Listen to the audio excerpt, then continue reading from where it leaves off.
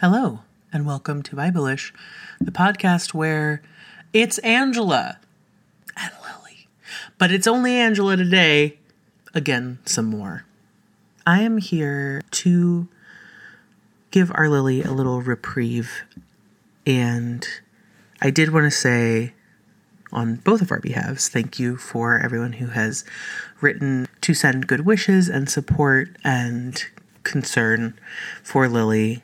I did chat with her today. She is taking some time to regroup, and she found a lot of cranberries today. So I think if any of you know her from this show or in other contexts, you'll know that probably means she is doing some good old nature healing. So I'm excited. I'm looking forward to having her back for the show, hopefully for next episode. But we are going to give her time, and in the meanwhile, we're going to enjoy another relaunch. One of our, definitely one of my favorite episodes. Today we are relaunching Jephthah and the Secret Girls Weekend. For those of you who haven't heard it yet, this is one of my favorite plot twist stories that the Bible has given us so far. I felt like just purely on a narrative level, this was one of my favorites. And it also is a rare glimpse into the lives of women in the Bible, or maybe more accurately, not a glimpse into the lives of women, but a rare biblical moment of giving women space at all to do anything. I am excited for you to either hear this for the first time or rehear it. So without further ado, please enjoy Jephthah and the Secret Girls Weekend. And we will look forward to seeing you next episode with something new. Because it's weird. Good thing I have the whole Bible memorized. Being really, really influential. Yeah, I'm just trying to influence, and that's my job. You know what I mean? I don't know. I mean, here's the thing. The thing I don't want about the way that influencers have to live is that I don't want to be tethered to social media, because it gives me massive anxiety nowadays. Same. Oh my God. I will get like a almost panic attack if I post something, and then I'm like, why? Why is this happening to me? And I just won't do that. Yeah. Yeah. I jumped ship from Instagram like over the summer, maybe in like July. You loved Instagram. Yeah, I have posted once in the past like 5 months. Wow. And I've also not even gone on it. That's the thing, is that I'm like, it's not just about like, I'm scared to post. It's like, no, I can't even be. It's this like endless compulsion to doom scroll and see what other people are doing with their lives. And did you watch that documentary on Netflix about social media? I have not.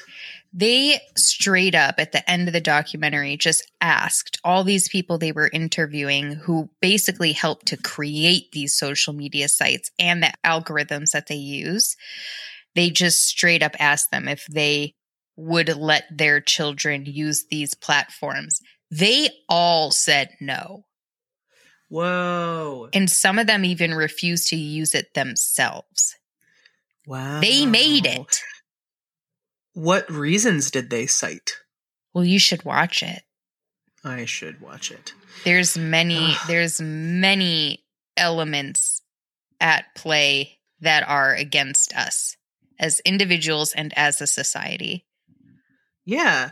Well, on these platforms that are meant to help bring us together and celebrate individuality, it is destroying those two things. 100%.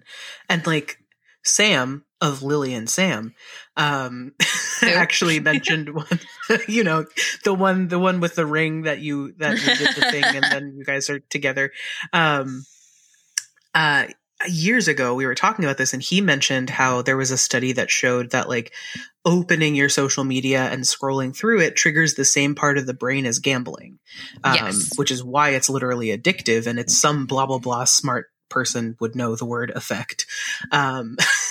Where and that's the feeling that you get every time I scroll through social media. Every swipe is like it's like you're spinning a blackjack table thing or whatever, however that goes. You don't spin blackjack tables. I think you're thinking of slots. Yeah, that one. Roulette? Angela's a big gambler, you can tell. I don't even play scratchy lotteries. Hello, and welcome to Bible-ish, the podcast where we tell Bible stories. I'm Lily. And I'm Angela. And neither of us are religious experts, but we aren't here to tell you a moral. We're here to tell you a story. At Bible-ish, we're serving up equal parts epic tale, summary, and drunk literary analysis. We are definitely not here to preach, so get ready to hear these stories in a brand new way. Also, we don't do these stories in order, but if you'd like to access a sequential list of the episodes, join our Patreon for as little as $1. Our patrons are the amazing people that help keep this show going every month. And we want to say thank you so much to everyone who supports us there. This week is an unplanned story we weren't expecting to tell you. Before I go more into this surprise episode. Surprise! I have a question for you, Angela. What? A surprise question? Mm-hmm. Are you ready? I'm ready. Okay. You get to go on a 2-month trip with all of your girlfriends. Yes, ladies. Where do you go and what do you do? Oh my god. You're like too excited to answer, even just about the prospect of seeing people in general, let alone your friends. I know, it's very overwhelming. So the thing is, I have a yearning both for like metropolitan experiences and also jungle exploring. So for example, goodness. Okay.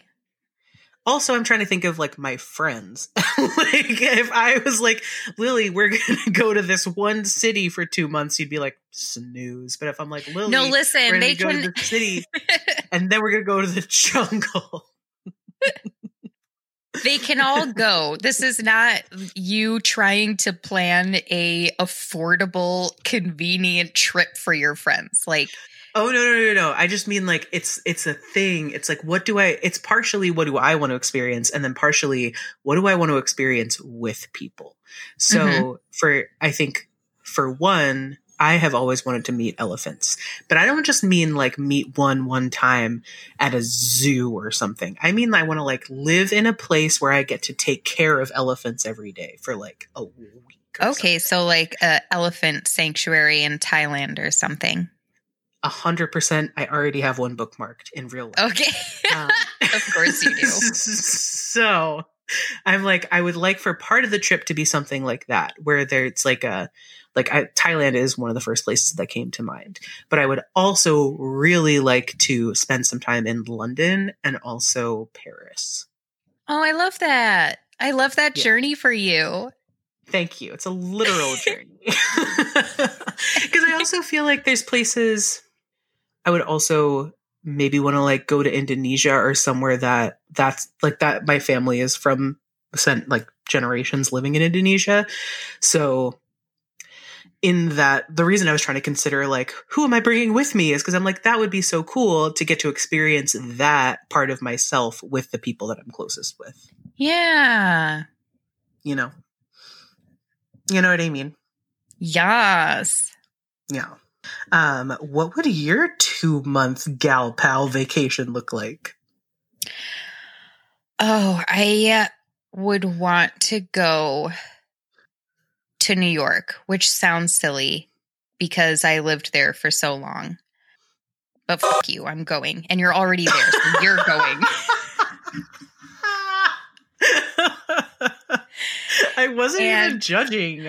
I would go during Pride Month, cap it off with a mandatory dress up for the Mermaid Parade.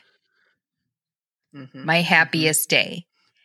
Yes. And then I think I would want to go wander the English moors and pretend we're all Bronte sisters. Oh my Lily, that's so on brand. I love that. So the next part of my question is, what if I told you that this is the last thing you'll ever do? Whoa. Does that change your answer at all? Yeah. Does it? How? Because I think I would also want to spend time. So when you first asked the question, I'm like, what are all the places I want to go see in the world and like do all the things? But then if it's the last thing I'll ever do, I still would like the like Thailand, Indonesia experience, but I think I'd rather end the trip at home.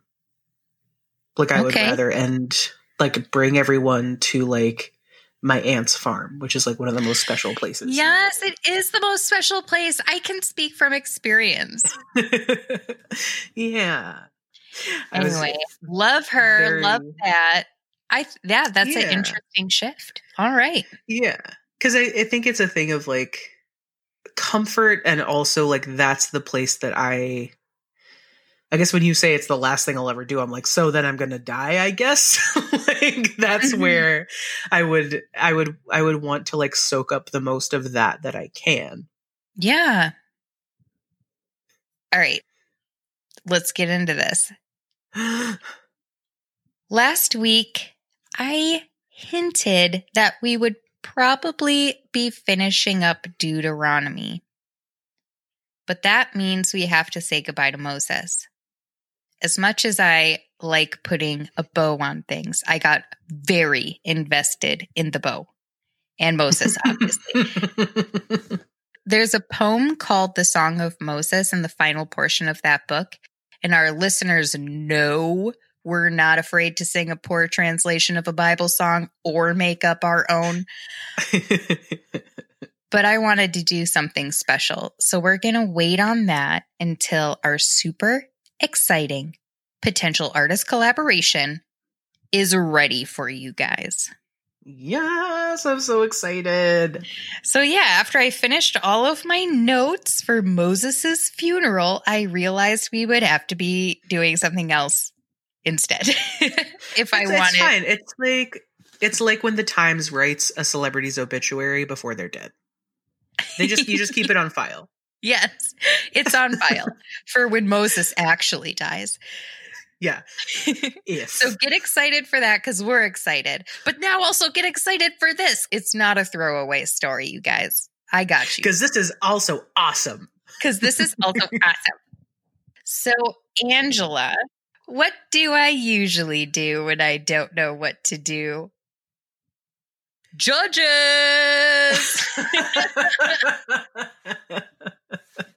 I was like, get a bottle of wine? You wacky, wacky book of oddballs. What do you have for us this time? The story of Jephthah. Jephthah? Jephthah. Jephthah. That's... Jepthah. Jephthah. Jephthah. So many consonants. It's really just going to stump me every time I say it. I'm going to have to say it a lot. So get ready for that. We have done episodes from Judges before. Just to put this book into perspective for any of our new listeners, the book of Judges covers a transitional period of ups and downs for the people of Israel. It's mostly downs.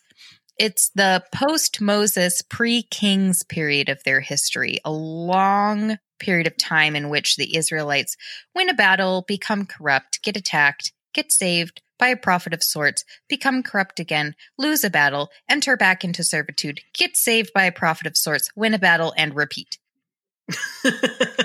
Rinse and repeat. We've got Othniel, Ehud, Shamgar, the badass Deborah, Lil Giddy, as we call him here on our show, and Abimelech. Yeah, Deborah. So is that coming back to you now?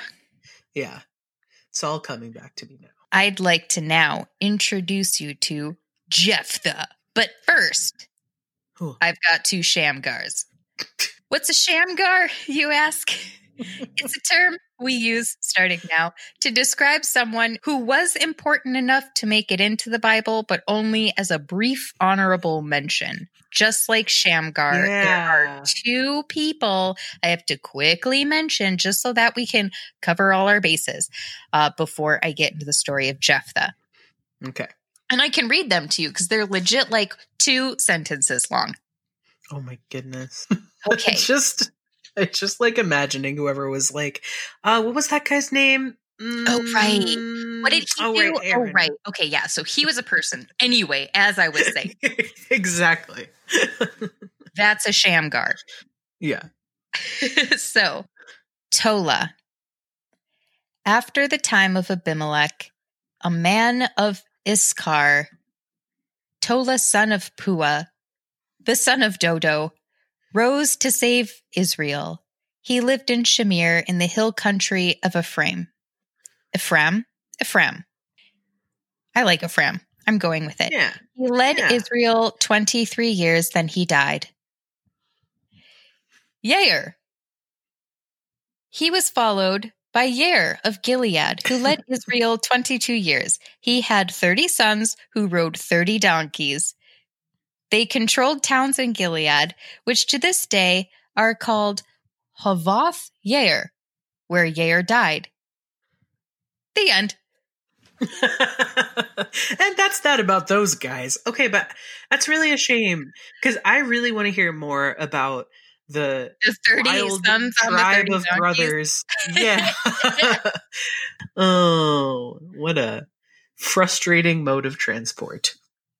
I really do try to mention as much as I can in these episodes, so I don't want to make you think that Tola and Yair are not in the Bible, because they are. Real quick, but they are. Honorable mentions. We begin for realsies. Again, the Israelites did evil in the eyes of the Lord. Baal and Asherah are really hard gods to shake, and Asherah used to be worshipped alongside him as his female counterpart. They're still very prevalent in their culture and religion, and pretty much the fuel behind most of the conflict in this book. Because they were being judgy. At this portion, anyway. Judges judging everybody. Being judgmental. So the Israelites started worshiping them again, and God got mad again. He sent the Ammonites and Philistines to crush them. That's a quote. Again. And the Israelites find themselves in the servant class again. See, I told you it's cyclical. Again and again. They become very distressed and cry out to the Lord. We have sinned against you, forsaking our God and serving the Baals. God is not moved. He has heard this song and dance before, and he is sick of it.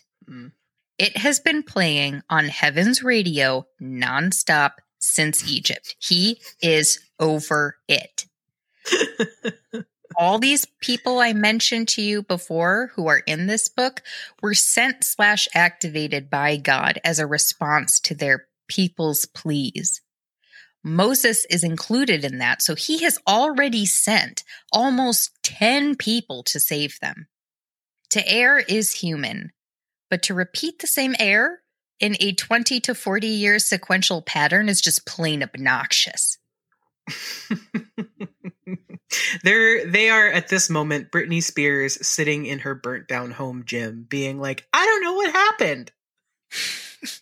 We're like, again, Britney, what are you up to now?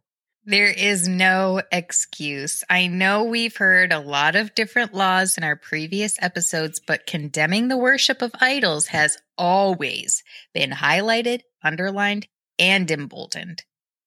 After obey my commands and don't eat this, it was pretty much his first ask. That's the whole book. This whole book is about I'm the God. Yes. Even before the 10 Commandments were the 10 Commandments, it was, listen to me, I'm the God. Don't put that in your mouth. Stand up, stop putting that in your mouth. I'm God. As much as Angela and I love us some Asherah, it's even annoying for us to read, retell, and hear. So imagine how God felt going through it again. This whole debacle inspired a thought in my brain head. Oh, thought I to myself, is that why they hate women so much? Yeah, it's like they keep bringing up his ex. Yeah. They're like, oh my God, remember Asherah? She was great. How's she doing? Do you talk to her still? No, Asherah is the worst. I don't talk to her anymore, okay? I'm not telling you why. And neither should you, because you were my friends first. I made you, member. They're like, yeah, but didn't she make us too? And he's like, smite. Smite, smite, smite. Stop talking about her. She's blocked. So let me explain what I mean. Based off of what we've read, it can be considered customary warfare practice for the Israelites to slaughter men and children during a siege. Women, based off necessity and desirability, are up for grabs. Foreign women. Women from different cultures and creeds. There is this odd dualism in the Bible when it comes to marrying foreign women. On one hand, there are allegories and metaphors encouraging separatism. On the other hand, there are instructions on how to marry a foreign woman. None of them include conversion. So now they have all these women who are too hot to kill entering into their households, and they worship other gods, their own gods from their own cultures and their own motherland. They are traumatized and saddened by the loss of their people. Just like the Israelites, they cry out to them, sacrifice to them, perform sacred prostitution in the temples to worship them. Just like in the story of Solomon, some of them maybe even convinced their spouses to do the same, or may have told their children the mythology of their own religions. Whoa, Lily. That makes women, at least foreign women, a threat. It makes their husbands liable. Now, maybe in a religion that is more inclusive, like the ones they came from, for example, they could have played an active role when it came to legislation and worship, but not in this one. By law, they were expected to be treated as other members of the household they join. And as we've read, it was not forced, but there is a drastic difference between the roles male and female household members play. So in summary, I believe part of the reason there is an element of distrust surrounding women was because of these intermarriages and the potential religious threat they introduced. Dude, cracking the code. Just an idea from my brain head. Yeah, though, also. Like, yeah, that's what I said. And it also, I'm like having this sense that it also makes non-foreign women even more, what's the words that I want? Subject to oppression, because they're like, they have somewhat different expectations, at least less of an excuse to not obey. Yes. Yeah. Where they're like, well, you were born in this house, so you have to follow these rules. And they're like, but the foreign women, and they're like, no. Yeah. you don't get to. And they're like, she's making a maypole. And they're like, well. That looks like fun, though. Exactly. She's naked outside and nobody cares. She's celebrating her body. Yes, and it's disgusting. Let's leave. Yeah, don't look at her. But actually, you leave. I'll stay. I'll make sure it doesn't get worse. Not much of what I just said has to do with this story, so I'll move on. Okay. I just felt like sharing. That's fascinating. God is ignoring them for worshiping other gods again. But this time they say, okay, do with us what you will, but please consider saving us. Then they got rid of all their idols and worshipped God exclusively. He was, of course, moved by this because he told them all to go pray to their little balls and poles to ask them for help, but they refused by doing this. I can't. Yeah, well, you go pray to your little balls and see what happens.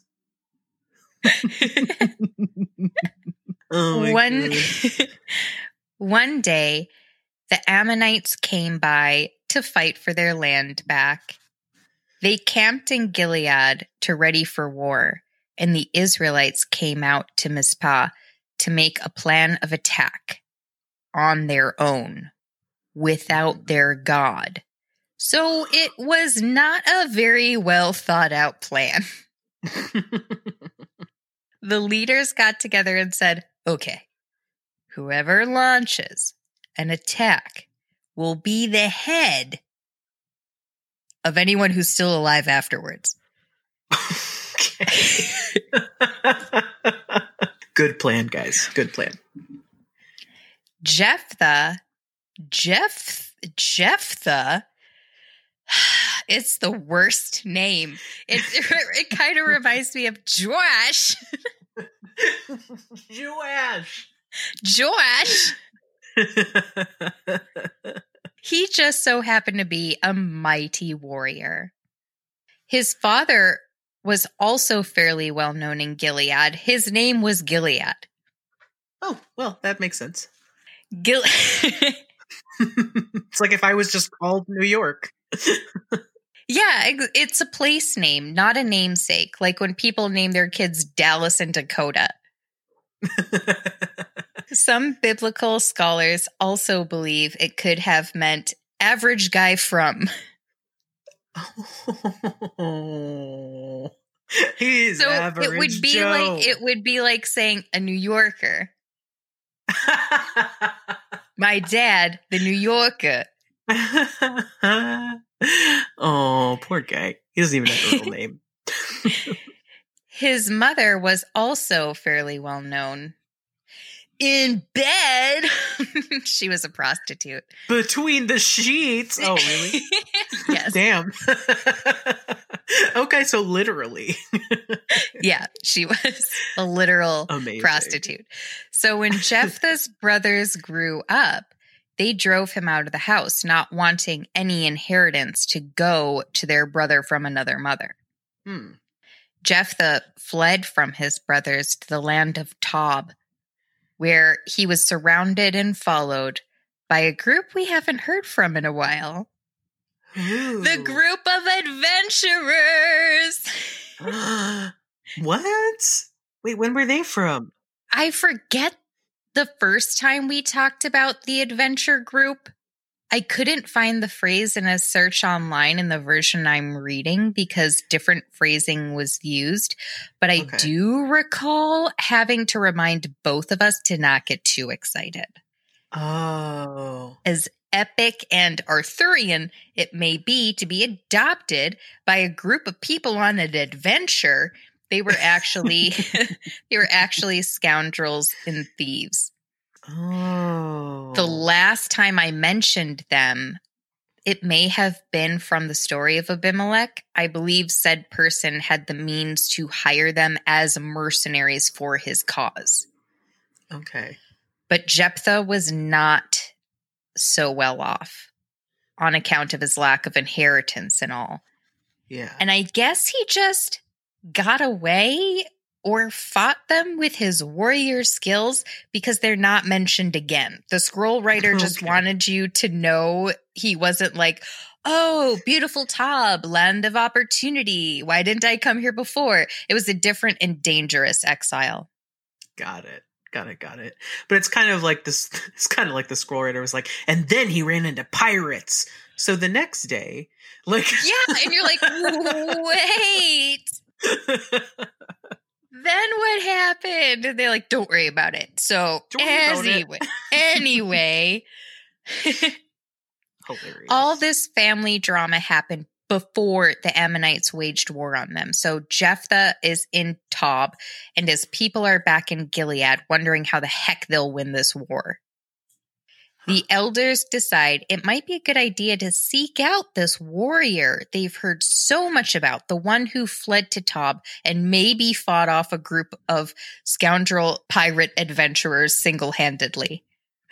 Or they just decided to leave him alone, but he can tell the story however he wants. They leave to go find Jephthah. Well, he said upon their arrival, if it isn't the people who didn't stand up for me at all, even though what my brothers did was super illegal, what the heck do you want? Yeah. Yeah. Also. The elders know they are beyond asking favors, so they tell him of the offer that was made, that whomever leads an attack can lead them all, or whoever's left in their retreat. Unless you die, and then you just did it for nothing. You can be the president of the retreat if you do this. What if I win? Asks Jephthah. Will I get to lead all of you? Sure, says the elders. If you win, you'll get to lead all of us. Lord is our witness. Even though that'll never happen. Psych. So Jephthah returned with them to lead the army of Gilead, but instead of leading a charge, he writes the king of the Ammonites a letter. Why are you attacking us? Send.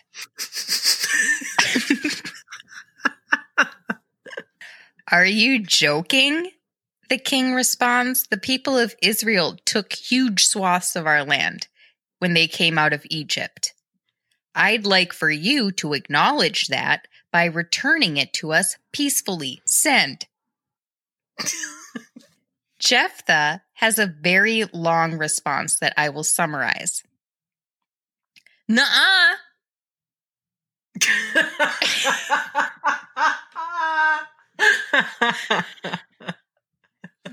Basically, he says that a lot of that land that the king mentioned was taken through injustices and being denied passage on their journey when they intended to be peaceful. He also mentions that they've been at war with each other in these contested lands for like 300 plus years, so why now? Oh my God. Then he tops it off by saying that returning the land would be denying a gift from his God, which he is not about to do. Ooh. Send.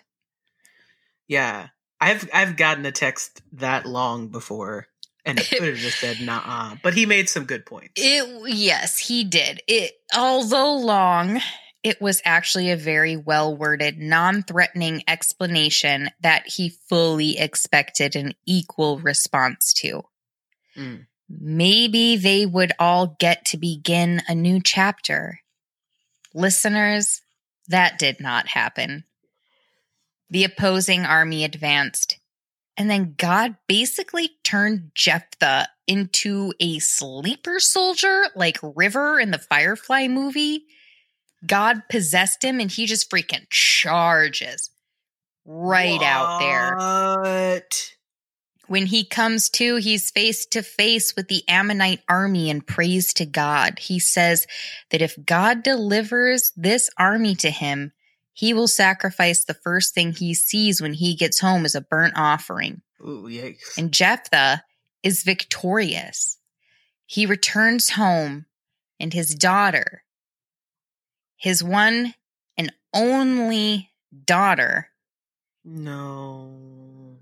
I his saw that coming. only child, comes running out of the house, dancing to tambourines, making her very obviously the first thing he sees. Oh, no. She dances out like, "Yay, Daddy, you're the best. I knew you could do it. Bang, bang, bang."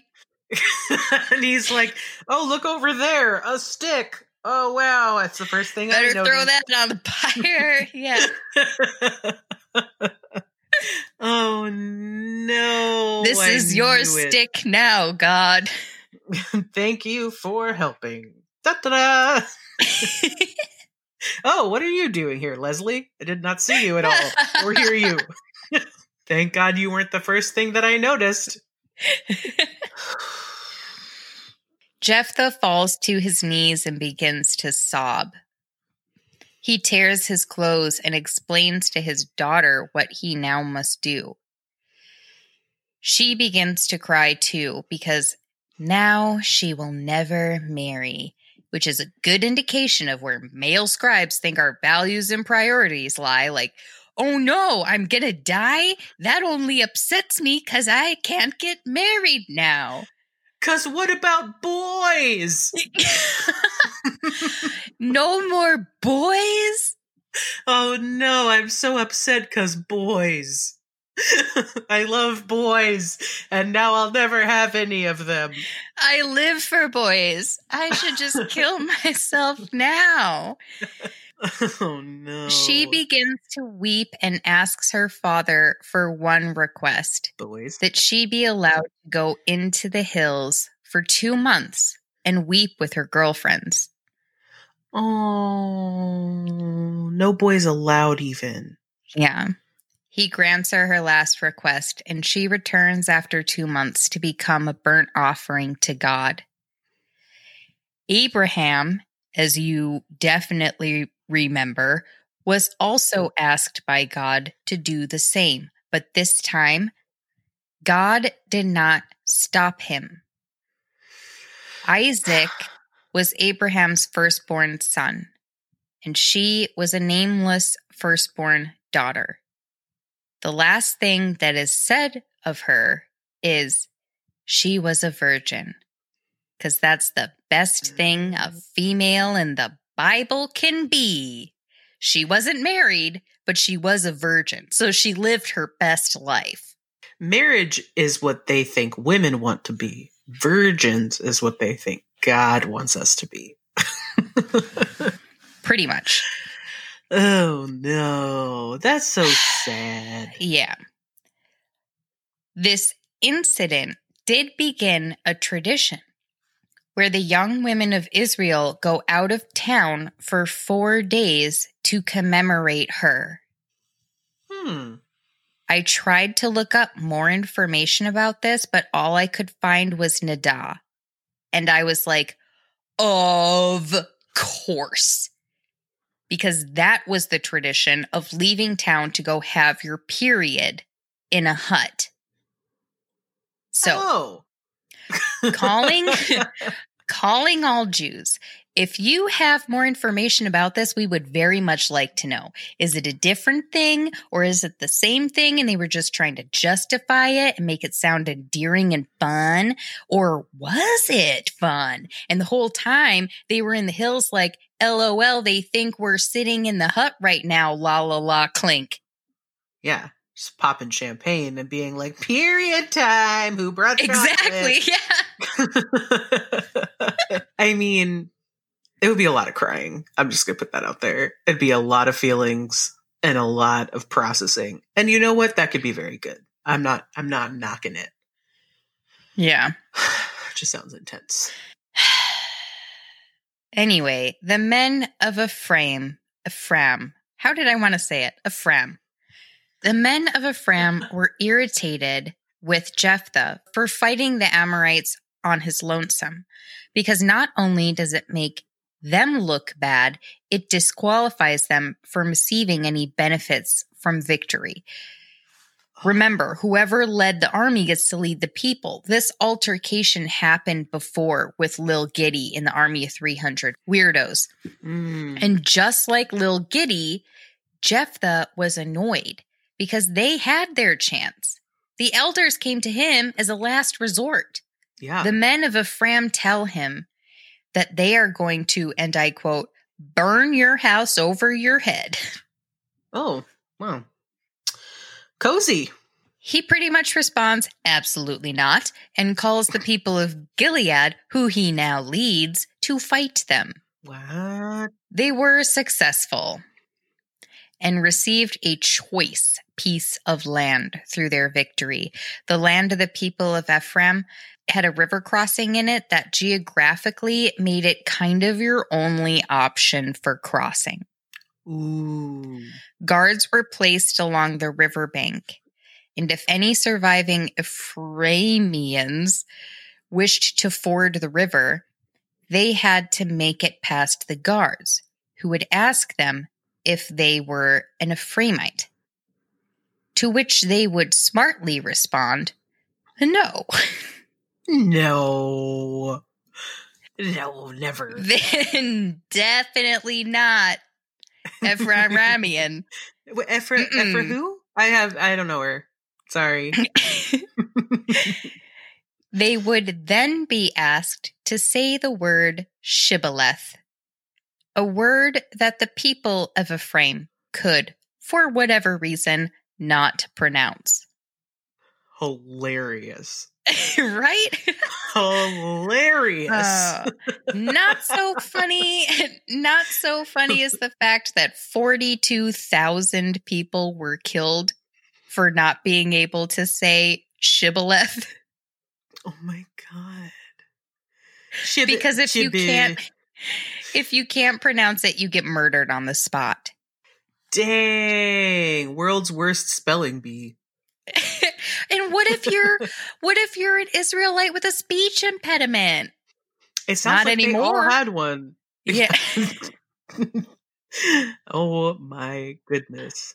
I found it a little petty, especially after not being provided safe passage was one of Jephthah's justifications for war. Yeah. So, not a good look. Hypocrisy. The death of these 42,000 people occurred within a span of 6 years, which is how long Jephthah ruled before he died and was buried in Gilead. The place, not his dad.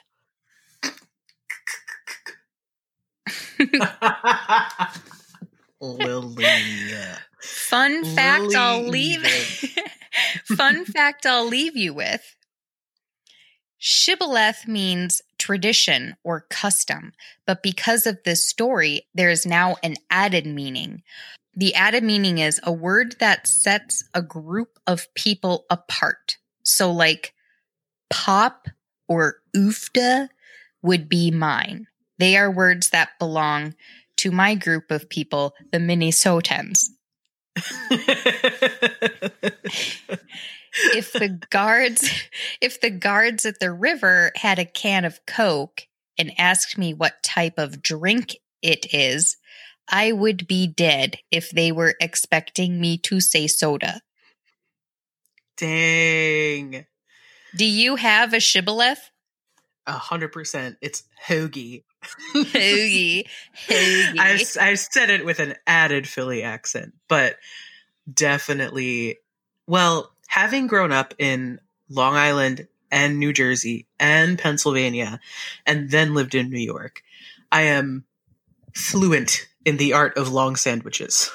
Because so they'd hold it up and I'd be like, that's a Subway sandwich. And they'd be like, no, it is hoagie. Yeah. It's a hoagie. Or if you were in Long Island, they'd probably say it was a sub. Or if you're in some other place, some people call them a grinder. I think those people are weird. I know. I know. But I'm just saying, Long sandwiches are contentious, and that would absolutely be a shibboleth. Wait, so the added meaning, so it's kind of like the word as a whole, to me, in a sort of abstracted way, then implies that tradition is a thing that sets you apart. Or like those two meanings have now merged. Yeah. Fascinating. I also would like to note that we have now made it past the number 40 because something happened that was 42 now. Remember? Yeah, you can count past 10,000. Oh my gosh. Yeah, we made it up to 42,000. They're getting really technologically advanced over here. So, really random. I was, speaking of social media problems, I was scrolling through Facebook once I finished editing my notes for this episode. And you know those random ad for music singles that pop up and you're like, who even is this? And do you even know me, Facebook? Yes. I usually just keep scrolling, but something really stood out to me about this one. I ended up watching it. It was a music video from a Welsh artist named Marina Diamandis for a song she wrote called Man's World. Oh. And some of the lyrics are, stars in my hair running like a waterfall, clouds in the whites of our eyes, we saw it all, burnt me at the stake. You thought I was a witch centuries ago. Now you call me a bitch. Mother Nature's dying. Nobody's keeping score. I don't want to live in a man's world anymore. The world that you live in ain't the same one as them, so don't punish me for not being a man. Huh. The visuals, the music video, were inspired by a neoclassical artist who works with bright colors, and these LGBTQs and femmes are just dancing around some arid hills with their vibrant chiffons blowing in the wind, swaying back and forth, holding cocktails and posing next to fruit.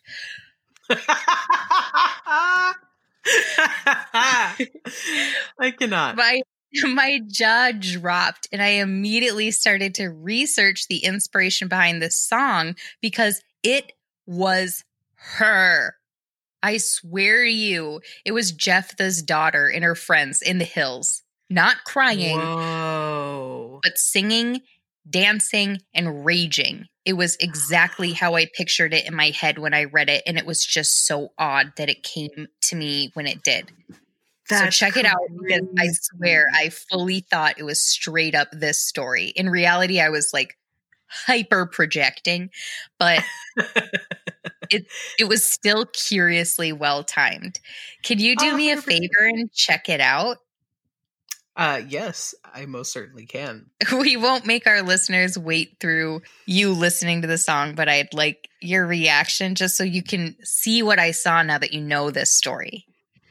But you want me to like literally look at it right now? Yeah. Okay. It's not even necessarily a good song. I know there's a lot of very devoted fans of hers. I'm not telling you that you all need to listen to this song because it's so amazing, but it's like it just was oddly exactly how I pictured them in the hills. Yeah. Okay, I'm playing it.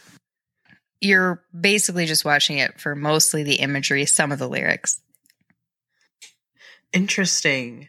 Yeah, literally it's just like a bunch of femmes like living their best life freely in the hills, taking selfies, playing music. Yeah. Looking colorful as heck. Yeah. Being freaking fed up of the world they have to live in. Yeah. Being like, we will create our own then. Thank you. Because it really did bother me. And I know he made a promise to God, not knowing what he would have to sacrifice. Yeah. But it just really did bother me that God didn't stop him. Yeah. 100%. Oh my God. I'm going to finish watching the rest of that because it's kind of delightful. I mean, I 100% see also why that would have freaked me out. If I saw that after having worked on this story, know. I would have been so freaked out. I was freaked out. I was like, is somebody watching me and making... Yeah, well, they are. And also... Yeah, I know. But also, all this imagery, the hills, like, just, like, ancient vibes of, like, fruits and burning at the stake and, like, flowy, like, outfits. And I love the reference to the creation of man painting with like all their, like they're putting their hands in the sun, like creating their own new world. It's really beautiful. It is really beautiful, and it's just exactly how I pictured them, and it freaked me out. That's amazing. Yeah. She's like, Dad, I'm taking the cocktail shaker. Okay, but I'm gonna like leave for 2 months, and then can I just say? Yeah. Can I just say? I don't think she came back a virgin. Because listen, if it was me, I wouldn't have. It's also a little sus that that's the last thing she said. Or the last thing that was said about her. I know. I might have slept with everyone there. I just like... 100%. And how would they even know it was all the ladies? Yeah. They don't listen to them anyway. So... Yeah, they're like, ladies can't be doing sex. Oh yeah, no, she definitely made the most of those 2 months. I mean, definitely. They're like, oh, she went to go weep for 2 months straight. No, she did not. And why do you think she wanted to be in isolation? For many complicated reasons that you can't even comprehend. Yeah, she definitely was like crying like all the way walking out of town and got to the edge of the forest and was like, okay, anyway. Okay, so bitches. Guys. Yeah. Yeah, like who brought the cigarettes? Who brought the vodka? Yeah. And you know they would have her back. Someone would be like, I have the cheese plate. Someone else would be like, I got the cranberry juice. Someone else would be like, I have this well set up bowl of fruit. Yeah, exactly. Let's go get the Hut girls to join us. Yes. Let's roll up on the hut and be like, they won't know you're not in it. I feel like the Hut girls would have been like, wait a minute. You're right. No one else is why here. haven't we been doing this the whole time? And then it began the tradition of women from Israel leaving for 4 days to commemorate her in the way that the males in their civilization thought they were. And they were not. I can tell you, they were not. She did not cry for 2 months straight. Let's be honest. Let's be honest. Let's be honest. She did not cry for 2 months. Additionally, they basically were just like, everyone thinks they're commemorating her by like going to the woods to cry and have their periods. And they're like, no, we're commemorating the best secret party ever. Yeah. And they're like, oh my God, women are so emotional. Like, I have to do this every month. I'm so sorry, guys. I'm going to have to take time off this week. And they're in the hills like, chug, chug, chug, chug. Burn the patriarchy. They come back and they're like, I feel better now. And they're like, yeah. You needed that. Yes, that is how I pictured those 2 months going down. I'm glad you see it now, too. Oh, yeah, 100%. Also, girls trip. Let's do it. Yes. Let's go to the elephant sanctuary. Then we'll hop on over. Then we'll go to London because you want to see London. Then we'll go to the moors because that's what I want to see. Then we'll go to your aunt's house. Perfect. I love this plan, Lily. And then we'll make your aunt come to the mermaid parade to top it all off. I would live for a magical finale. Oh my God, I would live for that. I also just can't wait to sing creepy songs on the moors with you. Yes. P.S. When we're dead and we come back as ghosts because we've already made that deal and I'm holding you to it, can we go to the moors together, dead as well? Because I think that's a perfect place for ghosts. I feel like it'd be crowded. Probably. Okay. Valid. You know, I didn't like lines when I was alive anyway, so I'm not trying to like wait in line to get into the moors when we're dead.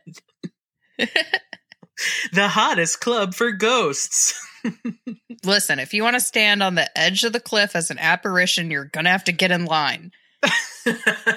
Kate Bush has been here for 80 years and she won't leave. Heathcliff, it's me, it's got me, I've come home, I'm so cool. That's the only song they play there.